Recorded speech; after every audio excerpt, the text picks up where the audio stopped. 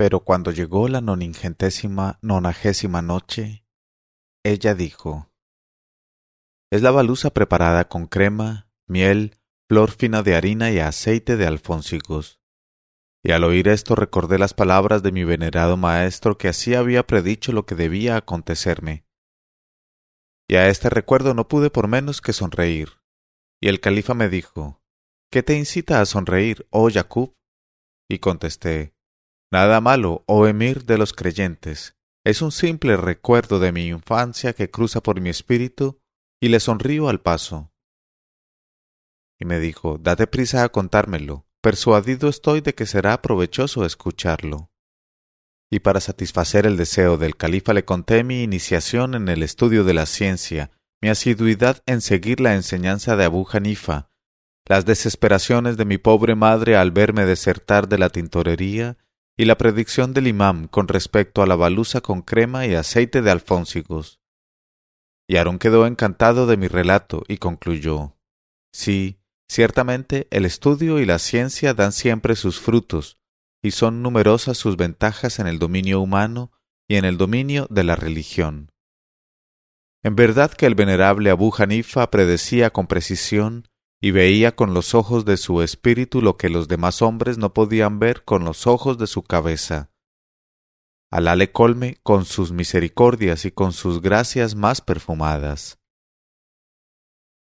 Y esto es lo referente a la baluza de crema y aceite de alfónsigos. Pero he aquí ahora lo referente a la dificultad jurídica resuelta.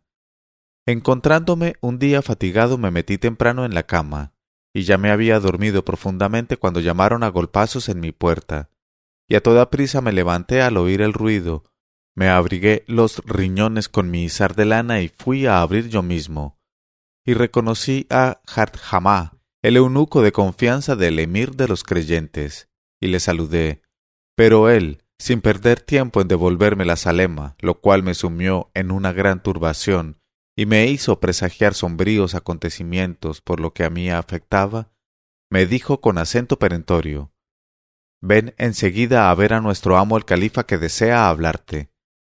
Y tratando de dominar mi turbación y procurando descifrar algo del asunto, contesté: «Oh querido Hardjamá, me hubiera gustado ver que tenías más consideraciones con un anciano enfermo como yo. La noche está ya muy avanzada y no creo que realmente se trate de un asunto tan grave como para necesitar que vaya yo ahora al palacio del califa. Te ruego, pues, que esperes hasta mañana, y desde ahora hasta entonces ya se habrá olvidado del asunto o cambiado de opinión el emir de los creyentes». Pero me contestó él: «No, por Alá, no puedo diferir hasta mañana la ejecución de la orden que se me ha dado». Y pregunté: «¿Puedes decirme al menos, oh Hardjamá, para qué me llama?». Él contestó: «Ha venido su servidor Masrur a buscarme, corriendo y sin aliento, y me ha ordenado, sin darme ninguna explicación, que te llevara enseguida entre las manos del califa». Entonces, en el límite de la perplejidad, dije al eunuco: «Oh Hardjamá, ¿me permitirás por lo menos lavarme rápidamente y perfumarme un poco? Porque así, si se trata de un asunto grave, estaré arreglado como es debido.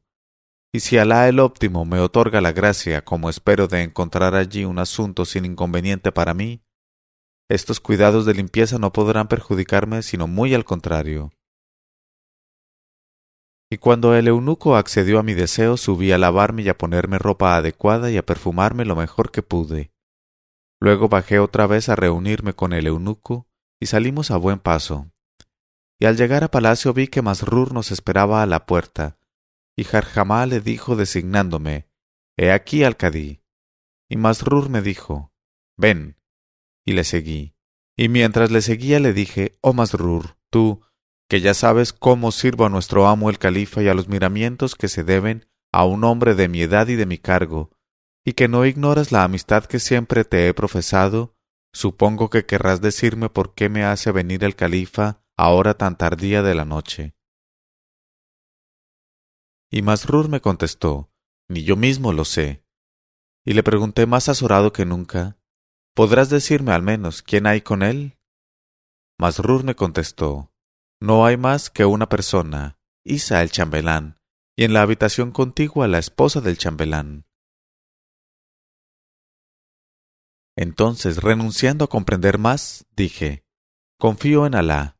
No hay recurso ni fuerza más que en Alá el Todopoderoso, el Omnisciente. Y llegado que hube al cuarto que precedía a la habitación en que por lo general estaba el califa, hice oír el movimiento de mi andar y el ruido de mis pasos. Y el califa preguntó desde dentro, ¿quién hay en la puerta? Y contesté al punto, tu servidor Yacub, oh emir de los creyentes. Y la voz del califa dijo, entra. Y entré, y encontré a Harún sentado con el chambelán Isa a su derecha, y avancé posteriormente, y le abordé con la salema, y con gran satisfacción mía me devolvió él la salema. Luego me dijo sonriendo, ¿te hemos inquietado, molestado, acaso asustado? Y contesté, solamente, oh emir de los creyentes, nos habéis asustado a mí y a los que he dejado en casa, por vida de tu cabeza que todos estábamos azorados. Y el califa me dijo con bondad, siéntate, oh padre de la ley. Y me senté, ligero, libre de mis aprensiones y de mi miedo. Y al cabo de algunos instantes el califa me dijo, oh Yacub, ¿sabes por qué te hemos llamado aquí a esta hora de la noche?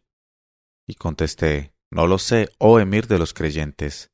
Me dijo él, escucha, pues. Y mostrándome a su chambelán Isa, me dijo, te he hecho venir, oh Abu Yusef, para ponerte por testigo del juramento que voy a prestar. Has de saber en efecto que Isa, a quien ves aquí, tiene una esclava. Yo he pedido a Isa que me la ceda, pero él se ha excusado. Le he pedido entonces que me la venda, pero se ha negado. Pues bien, ante ti, oh Yacub, que eres el Cadí supremo, juro por el nombre de Alá el Altísimo, el Exaltado, que si Isa persiste en no querer cederme su esclava de una manera o de otra, le haré matar sin remisión al instante.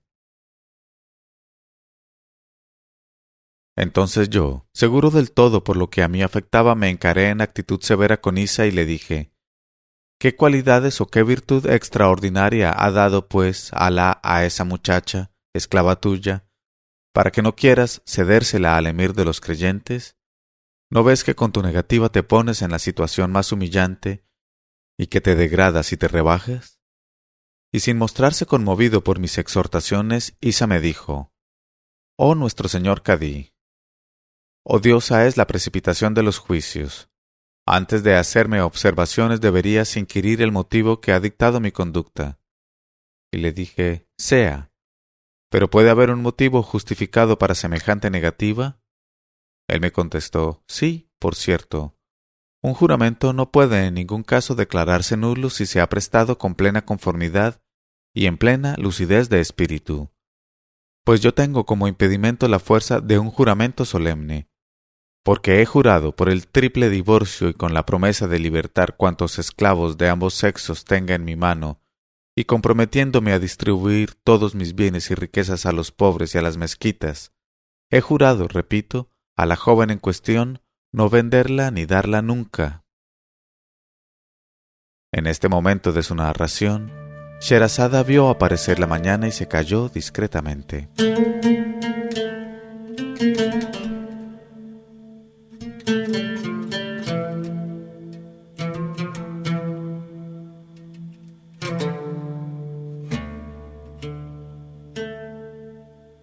Leyó Mauricio Duque Arrubla, 1001noches.co, 1001noches.co.